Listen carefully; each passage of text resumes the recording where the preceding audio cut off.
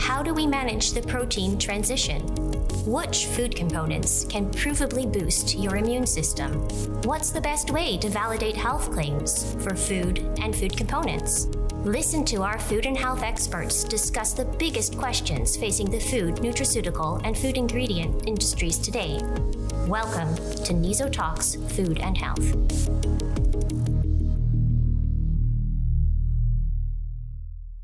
Food production processes are becoming increasingly complex. Small changes can have big impacts on everything from food safety to product quality to production output and efficiency. But finding the right production setup can be a long and costly exercise. We spoke with Kevin van Koerten, processing scientist at NIZO, about how computer modeling can help food manufacturers optimize their production processes. Food production processes become increasingly more complex. Small changes can have large effects on the food safety or on the product quality or on the output or on the efficiency. So finding the optimal parameters is sometimes really tedious. Computer modeling can help there. And today I will be talking to Kevin van Koerten, who is a processing scientist at NIZO, about this subject. Welcome, Kevin. So first of all, computer modeling. What is computer modeling?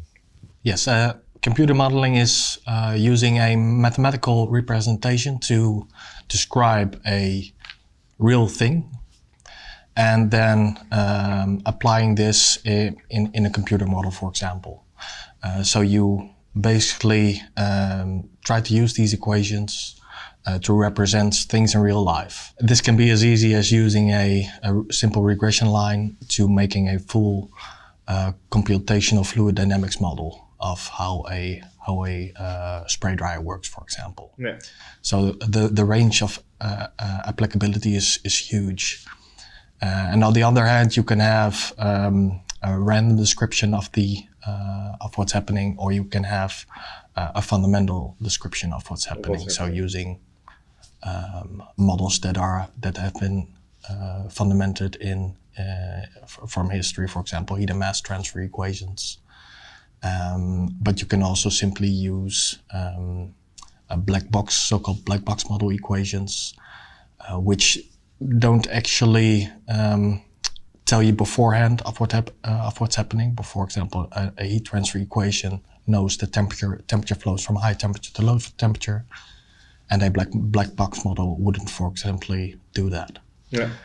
In addition, what you can have is if you define things in models, you also create sort of a nice knowledge depository because you don't have to look up all experimental data in books or in reports. You can just have this simple formula to describe this whole range of data. Yeah. And that's also of huge value. If you look at computer modeling and food manufacturing, how can such technologies be applied to food manufacturing? A very good question indeed. In food has been lagging behind a bit in terms of modeling to, for example, the chemical processing environment. Yeah. Mostly because foods are much more complicated than the more actionable type of processes, which work with relatively few chemical components in a system. Yeah. While food is, of course, there's proteins and all different kinds of proteins. There's carbs and all different kinds of carbs in there. So the system is infinitely more complex. However, there have been many applications of modeling in food also, which focus on looking for ways to quickly iterate for optimization. Yeah. So for example, you could do a lot of trials to see how a product could be better, but using models. Mm-hmm. You could, for example, skip a lot of these experimental steps. So you could do some focus experiments to fill a model and then predict what's happening in later stages, which would in the other case require dozens of trials, which would require a lot more time and money. Yeah. And if you look at food processes, you say it's very complex. But could you explain a little bit what type of processes now can be modeled? Yes. There's the main ones that are at least that in my experience, are used are the drying-based models are very widely applied. So membrane processes, which is concentration, sort of not really drying, and then evaporation and spray drying. Mm-hmm. And beside that, also heat treatment is also very much applied, and heat treatment both in the terms of product quality, but also especially in food safety. So for heat treatment for your microbial inactivation, of course. Yeah, to find out what is a safe method of producing a specific ingredient or food product. Indeed, because you always have to balance. I don't want to put too much heat in because then the quality usually declines. Yeah. But I want to put enough heat in. So, for example, it doesn't have salmonella anymore. Or in the case of, for example, plant proteins, you have usually more problems with spores, which require even higher heat loads. Yeah. And with the help of modeling, you can again more easily find the sweet spot between not too much heat treatment, but enough for a safe product.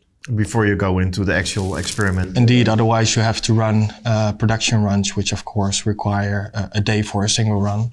And if you want to do it well, you want to do 10 of those or something. Yeah. Well, with modeling, you would spend 10 minutes behind a computer, and then you will be done. Yeah.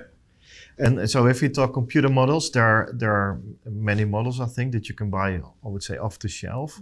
Mm-hmm. If you look at that, is it wise to buy them off the shelf, or do you really have to build them from scratch all the time? There are two sides to that. So on the one side, you usually have to do some tweaking because the models available either in commercial packages or in literature, they're usually applied for a specific product or a specific medium. Yeah. And of course, you're applying them to your own product, which might be, for example, you're applying it to an infant formula, but the formulas you are applying have been developed inside standard milk. And there will always be slight differences, and the final outcome you want to have will determine if those differences are good enough or not good enough. Mm-hmm. And this requires definitely some expert input, because you need to have somebody who knows, who can see, for example, the outcome of these milk-based models and say, well, this isn't going to work for our infant products. Yeah. The other side is that a model can work really well, but usually there's some degree of error because in practice you have slight variations which might not be captured in the model. And you need some practical or expert experience which can fill the gap between what's coming out of the model and what will actually happen in practice. So a slight shift of outcome based on for the weather conditions, I don't know. Yeah. And this is really important for successful application of models. So basically what you're saying is that the expert insight in modeling is really important. Can you give a little bit more examples on that, or dwell a little bit more on that? Definitely. So for example, with these, as an example I gave before with these microbial models. So you have a model for a certain bacteria is in your milk. Mm-hmm. So you apply that model and you say, this is the heat treatment we need. But your microbial expert says, well, I know that we have a separate genus which is slightly different, and I know that you need 10 degrees higher, for example, to completely inactivate it. So these are examples of how these experts apply this additional step to complete actually the model implementation. So what you're saying is that just buying a model, that doesn't do the job. Knowing how to control a computer also is not enough. You need the expert knowledge.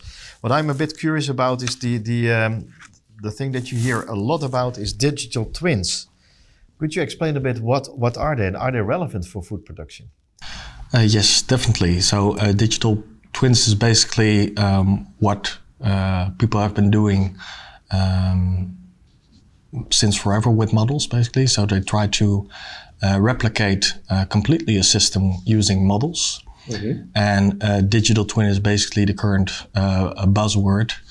Mostly it's now called digital twins because the processing power has become that much more powerful. Of the computer, you mean? Of the computer, indeed. That we can incorporate more aspects of the process, which before it might have been too intensive to implement, for example.